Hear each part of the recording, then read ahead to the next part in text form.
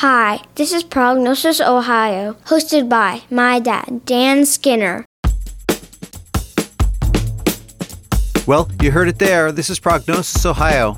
I hope you won't mind, but I promised my son that if he helped me test out my new remote equipment, he'd get to do an intro. It seemed like a fair trade. On today's episode, I talk with a pillar of the Central Ohio community, Al Edmondson, who recently won an Everyday Hero Award announced in the Dispatch for the health promotion work he does out of his barbershop, a cut above the rest. I really enjoyed visiting the barbershop and talking with Al, and I think you're going to enjoy the conversation.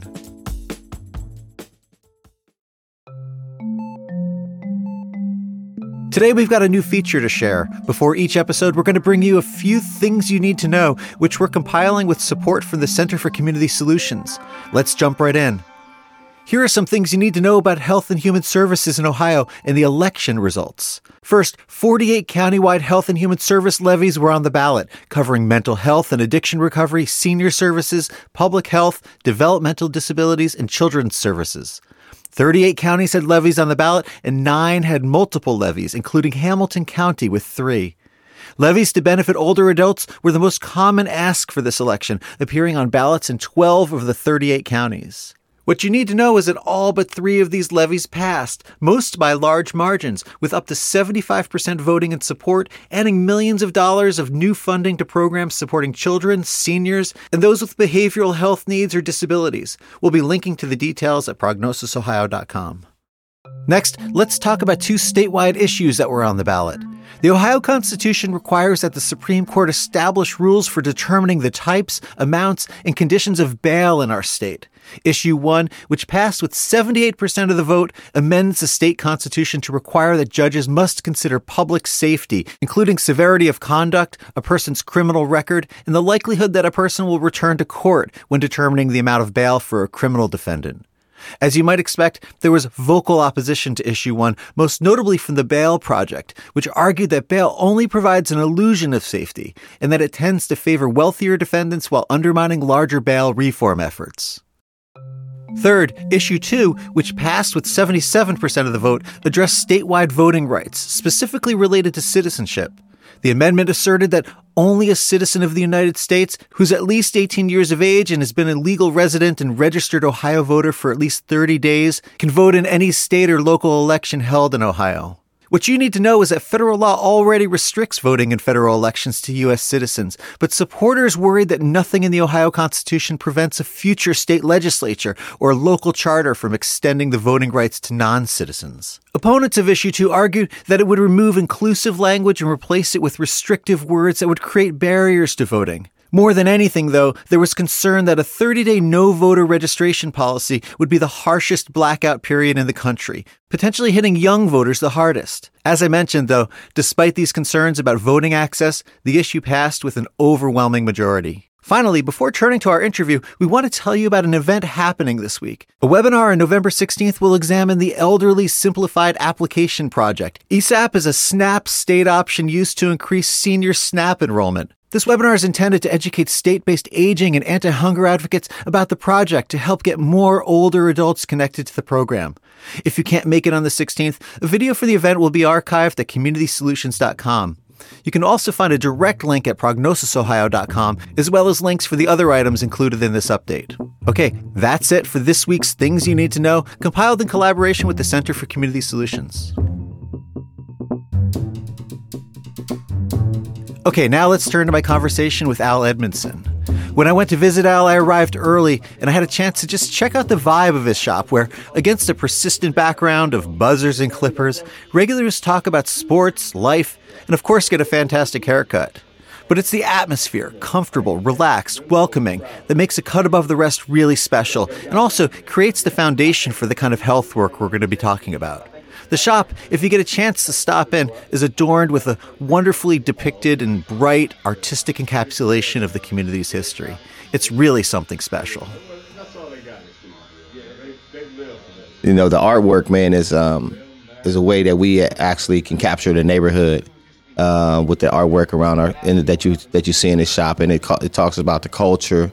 It talks about things that are now gone in our neighborhood, buildings, traditions, clothing, and some of our great businesses that we used to have. And so we wanted to capture that moment when we had the opportunity. So when these young people come into our barbershop, they have the opportunity to know their history. Yeah. And since this is an audio show, I'm hoping I can snap a couple pictures and maybe share them with the listeners. Absolutely. So congrats on your Everyday Hero Award. That's one of the reasons why, I contacted you. I read about you in the Dispatch, and I want to start with some basics, just kind of before turning to the health promotion work that kind of links you to the work that we do on this show.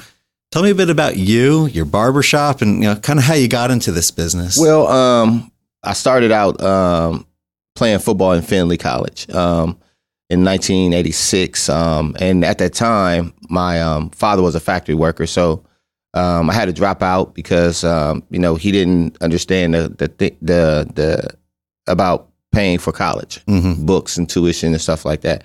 And so I decided to join the Army Reserve, and went off to the Army Reserve, and then I came back home. And then a guy talked me into going to barber school, and I was like, that sounds like a great idea. And so I decided to go to barber school. Once I got out of barber school 8 months later, I was an Army Reservist still. And so I got activated to go to the Gulf War after 1 month of being out of barber school. Oh my God. Yeah. And so I was nervous in the beginning. The family was nervous because, we've never had anyone in our family actually go to war. And so I was even nervous myself because, I didn't have children or a family at the time. It was me. Yeah. And so just wanted to, go fight for my country. I made the commitment. And so I honored the oath. And so I went. Yeah. Yeah. And then when you got back, you were able to finally dive in as you originally planned. Yeah. Exactly. So I found my building, which is right across the street from where I used to work at. And me and a partner worked together to, get the barbershop up. And then after 5 years, I ended up buying him out because he had some financial issues. And so I turned it into a multi-unit housing for a barbershop, beauty shop, and my nonprofit, which is called Making a Difference, to help families in this neighborhood. Yeah, and it's a little bit of that transition that I really want to get into today. Yeah. The wisdom of offering health screenings and doing the kind of promotion, health promotion work you do, and doing it out of a barbershop might not be obvious to all of our listeners. So, but there's actually a long tradition there. I mean, you can read about sort of, and you've been right in the middle of that tradition, like early adopter of this. So every Saturday, if I got this right, you offer vision and other health screenings. Yes. How did you decide to make this transition and using this amazing barbershop to do this kind of work? Yeah, well, it all started with the American Heart Association. Jill Shaw at the time was a community outreach coordinator, and we had such a concern about Black men's health. And this was in 1995 when we started these screenings. And so she took me to a training. And once we went through the training about, educating African-American men about diabetes and their cholesterol and how important it is, because I had customers pass away from those type of diseases at the time. And then so she reached out to an organization called Qaeda Phi, which is a African-American nursing organization that comes out in barbershops to do it. So we started the kickoff in my barbershop years ago. And then we partnered with Ohio State a few years later, and we bring their nurses in to do they can get some outreach service hours by just coming to the barbershop. So, one comes on Saturday and one comes on Friday. And during COVID, we kind of really missed it because people were used to coming to the barbershop to get their health screenings instead of going to their regular doctor by just understanding their numbers and how to take care of those things. But it's been a great ride. We're looking forward to them coming back starting this Friday with the Ohio State College of Nursing. So we got everything ready to go. We're ready to get back started and save some people's lives. So I imagine, obviously I get my hair cut and I have these conversations with people, and you get to know each other pretty well. You and your barbers must learn a lot about people's lives generally, kind of. And I got to spend a little time sitting downstairs waiting for you to finish up a cut. And, you're just talking about whatever. It could be sports, but also it kind of goes all sorts of different places. What have you learned about people and also Black men in particular, African-American men? And that's kind of the focus of your organization here, your establishment. What have you learned about them just over the years that you're cutting hair? I mean, it's a very intimate thing. You're getting to kind of really learn a lot about them in this time. Right. Well, I think I have some of the greatest customers and clients that come into my shop, from doctors, lawyers, police officers, firefighters, people who out in the street, and just ordinary people and pastors. And so we get to learn a lot about family. We get to talk about things that's going on in the neighborhood. And some of these guys are past their time, and they want to get out in the community to do it, but they're older. And so they look for a young guy like myself to be able to execute some plans or things that they want me to get out into the community. And I think that's very important for all of our neighborhoods. So now my reach is reaching out into other neighborhoods as well, try to help build up other leaders and sharing information with other barbers or some of the things that we're doing, and trying to build a coalition of barbers within the inner city communities. I mean, it's just like family, man. I mean, once you have a good barber and you grow up with them, they know my family, I know their family, and it's just amazing, man. I think I always wanted to play professional football, but I like being a barber better. Yeah, yeah. So what are some, as you think back on the time you've been a barber and kind of what you've learned about health, I mean, how does it come up? I mean, like, how do you start to have these conversations about, do people just kind of like share because they trust you and you have these relationships, or do you actually do anything in the context, because you're like a health promoter in the community now. Yeah. So they know coming here that they're not just getting a haircut. Like Al might, I don't know, maybe you'll say something like, hey, do you maybe want to talk to somebody about something? Yeah, even today I had a customer come in and I knew that he was having some health challenges. I said, hey, man, what did your doctor talk about? He has arthritis in his back, knees, and all that stuff. What are some of the things that the doctor telling you to do? And so he shared those things that he wanted me to know. And then also, I'm already reaching out, asking about my questions. So first question is, how you feeling? Yeah. And so that opens up the conversation about like, hey, man, when the last time you had your checkup? Or when the last time you've been to the doctor? I know you've been limping around.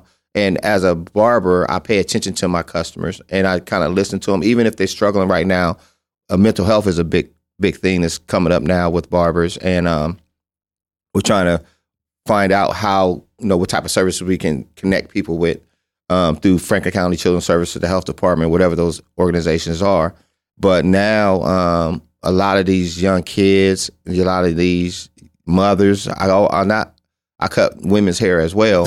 And so they talk about their issues too. And so it's just like, when you get comfortable with your barber, we can talk about anything, and it's confidential. I have to go to the grave with all the stuff I know. But it's been helpful. And, my whole job is to, give them a great haircut and give them an encouraging word to help them move along through their issues or any challenges they may have at the time. When you started doing this kind of work, were people confused by it a little bit, or was it just kind of like a natural extension of what you do already? I think it shocked me because I never thought I would be doing this. I just wanted to cut hair and just go home. But, God has something else in plan for me to do because of my influence. Just being, from the neighborhood, former athlete, former business owner, and people want to be around positive people that can help encourage you. And I think that's the most important part. So we know that men in particular can be really stubborn. I know you said you cut women's hair, but it seems like mainly the bulk of your establishment is men. And a lot of, on this show, we talk about racial disparities a lot. Right? Okay. And a lot of the racial disparities that tend to get the most attention for a good reason, maternal and child health. We know that, Black infants are dying at higher levels than white infants and things like that. And we talk about that on the show a lot, but men's health sometimes drops out of the mix a bit. It doesn't get the attention, I think, I'm editorializing here, that it needs.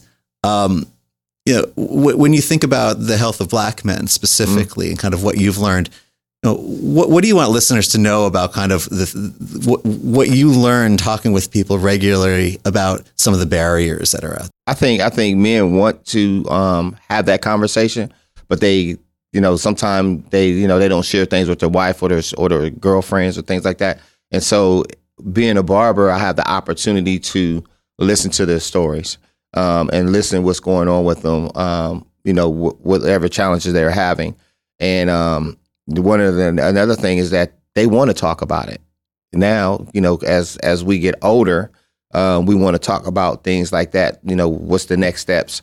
And they are appreciative of, the services that we provide in the barbershop, from the nurses that come in, and, with the health screenings, and with, coming out of COVID, we also had focus groups around colon cancer, because that's one of the number 3 for African-American men. And I'm working with a doctor out of Utah, Dr. Charles Rogers, and we're doing focus groups with men to help them understand, especially Black men, what colon cancer is, how it can be prevented, and those different challenges. And not only did we do it with, men who are educated, we did it with men who are out here in the street, maybe some drug addicts or just ordinary guys. And the language is almost the same, but they spoke differently. And so, we have to, for me, I like to make sure to educate our community, especially our men in our community and our young men in our community.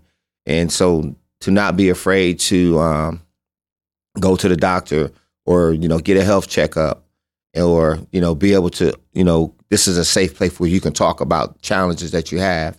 And I think, and then I'm the type of person when, once I talk to especially our young men, I can share it or try to get them the help they need or the service they need through Franklin County Children's Services or whatever the type of problems they're dealing with. I was going to ask you about that. It seems like you're almost a connector in a way. I am.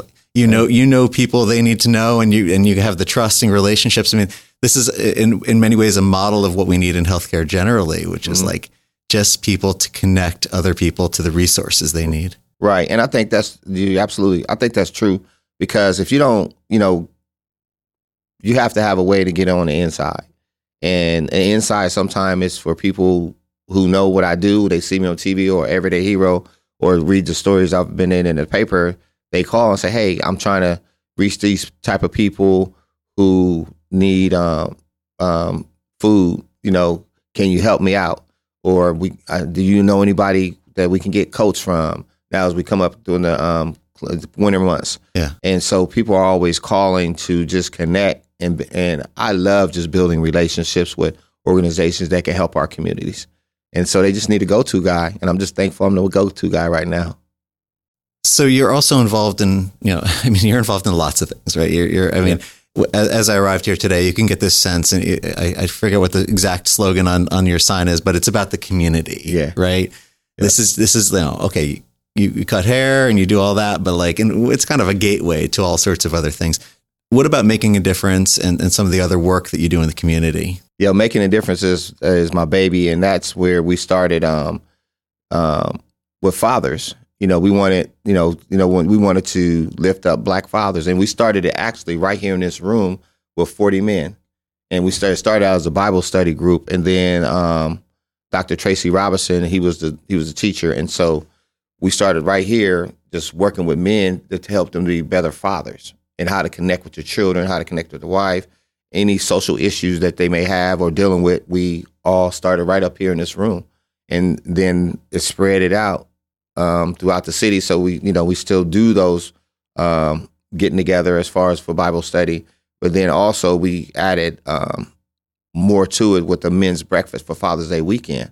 And our Father's Day weekend breakfast, we get about 200-300 men, and it's a free breakfast on Saturday, the day before Father's Day, because we want to show our dads, we want to lift them up, whether they're in the house or not in the house, and then have speakers coming to encourage them, to ask them to do the best they can as fathers. And so with that, making a difference has, we've been around for 12 years. And then with the children, we started with back to school rallies in the beginning. And then we went from back to school rallies to, toy giveaway. We got a toy giveaway coming up here in December. And I just think that we have to continue to find ways to show people that we appreciate them and help them out in our communities, because right now, coming out of COVID, there's a lot of people that may not be able to get their kids toys, or may not even be able to buy socks and hats and stuff for our kids. So we want to make sure our communities in Central Ohio get the things they need.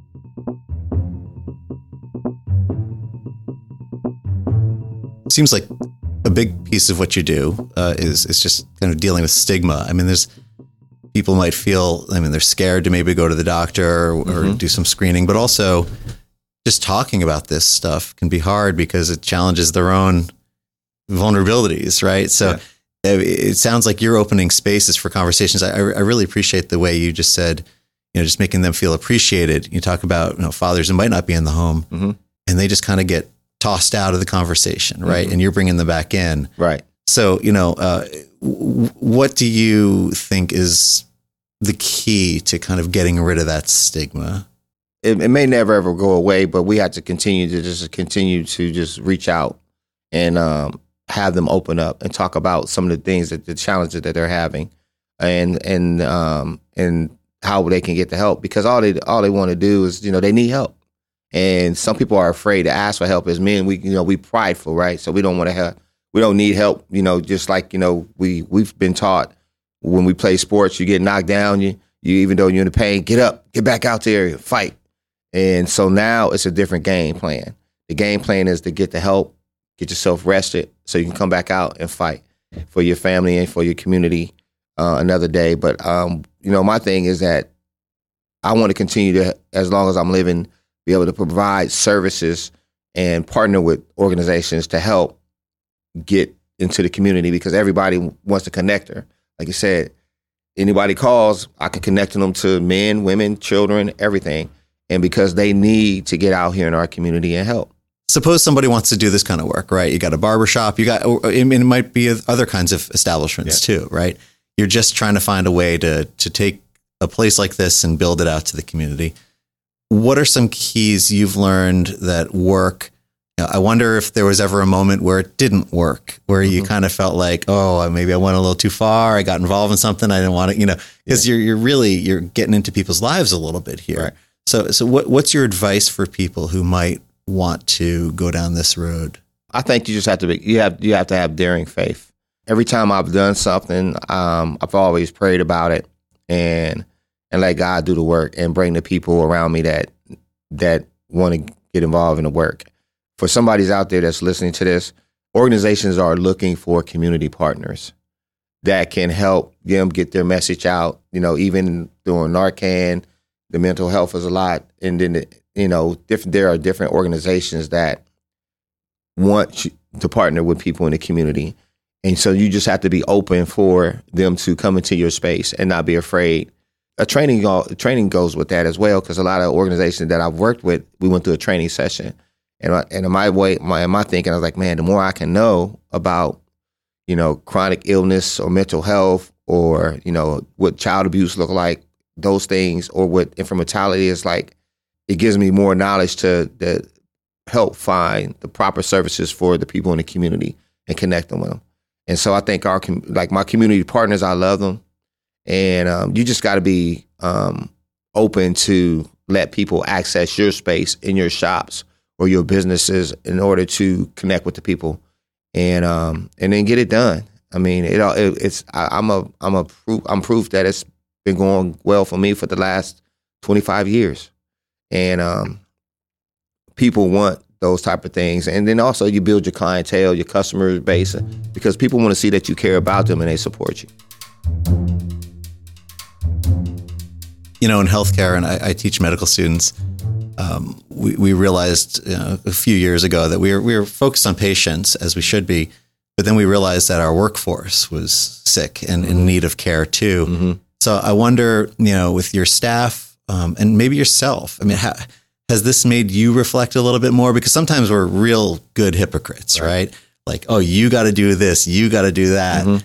But have you learned anything about your own sort of wellness through this process? Yes, I've learned that I do need to rest sometime. And then sometime I have to find an outlet for myself as well. I have some great clients that I can talk to. I have the doctors, attorneys, and things like that, and just kind of share with them because we're close, and be vulnerable that they're not going to judge me for anything that I've done. And I tell people I'm not perfect, but I can I do the best I can with what I can. And so I do get the opportunity to talk to some really great customers who've been through where I've been through. They're almost like coaches. Yeah. And so I wish I could say the names of them, but I don't want everybody to come to my shop. But I'm just, there. I got some of the older men who are like coaches to me to help me do what I need to do. And then now I'm the person now is coaching the next generation coming up. Well, suffice to say, this community, is really lucky to have you here. And I've enjoyed getting to know you. How did you feel when you were called an everyday hero? I mean, you seem like a pretty humble guy, so I'm sure you were kind of like, I got to keep doing my work, right? Yeah. I'm always grateful to be nominated for whatever, but the Everyday Hero Award, I didn't know who nominated me first of all until I found out, and when they showed up to the ceremony, and I just was grateful that somebody decided to choose me to represent the Everyday Hero Award. I can't do nothing without my sponsors and family support and community support. And so I'm very grateful for those people who trust me and love me to get out here and make things happen for our community. And I was blown away. And then, just to meet these great people that do the same thing I do in their own spaces, because I always talked about how Dr. King wanted to not do the civil rights movement, but he had to answer the call of the people. And God told him to basically say, hey, you got to answer the call of the people for me. And so I told each one of the Everyday Heroes, I said, each and every one of you answered your call in your own neighborhoods. We're all great and we all deserve this. And so don't stop, keep going, and create the next everyday hero in your community. And that's what I talked to, of the people, but it was good. Well, thanks for having me here. Thanks for taking some time. I mean, I showed up a little bit early and you were right in the middle of a cut. And you could just get the sense that, you're kind of like, in your environment down there, right? You can kind of see that these are your friends, these are your customers, but this is the place where you just are like meant to be or something. Yeah. Really wonderful to see that. I do have to ask though, and I don't want to force you to engage in any kind of competition here, but a cut above the rest. What makes this a cut above the rest? What makes us a cut above the rest? Because we're number one at everything we do, and we try to do the best we can, and we're number one. I mean, that's a great place to end. Thanks, Al, for having me here and for being on the show. I really appreciate it. Thank you for having me. This episode was produced by me, Dan Skinner. I received editorial and production support from Angela Lynn. The music was produced by Kyle Rosenberger. Special thanks to Patty Carlisle at Community Solutions for help with the Things You Need to Know segment. To learn more about Prognosis Ohio and to check out an archive of past episodes, including episodes that are nice counterparts to today's conversation, please visit our website at prognosisohio.com. Prognosis Ohio is a member of the WCBE Podcast Experience and the Health Podcast Network. We've got some great episodes coming in the next few weeks, so make sure you're subscribed and please, if you can, review us online. Please be in touch if you have ideas for guests, topics, or ways we can improve the show. In the meantime, we wish you well. Thanks for listening.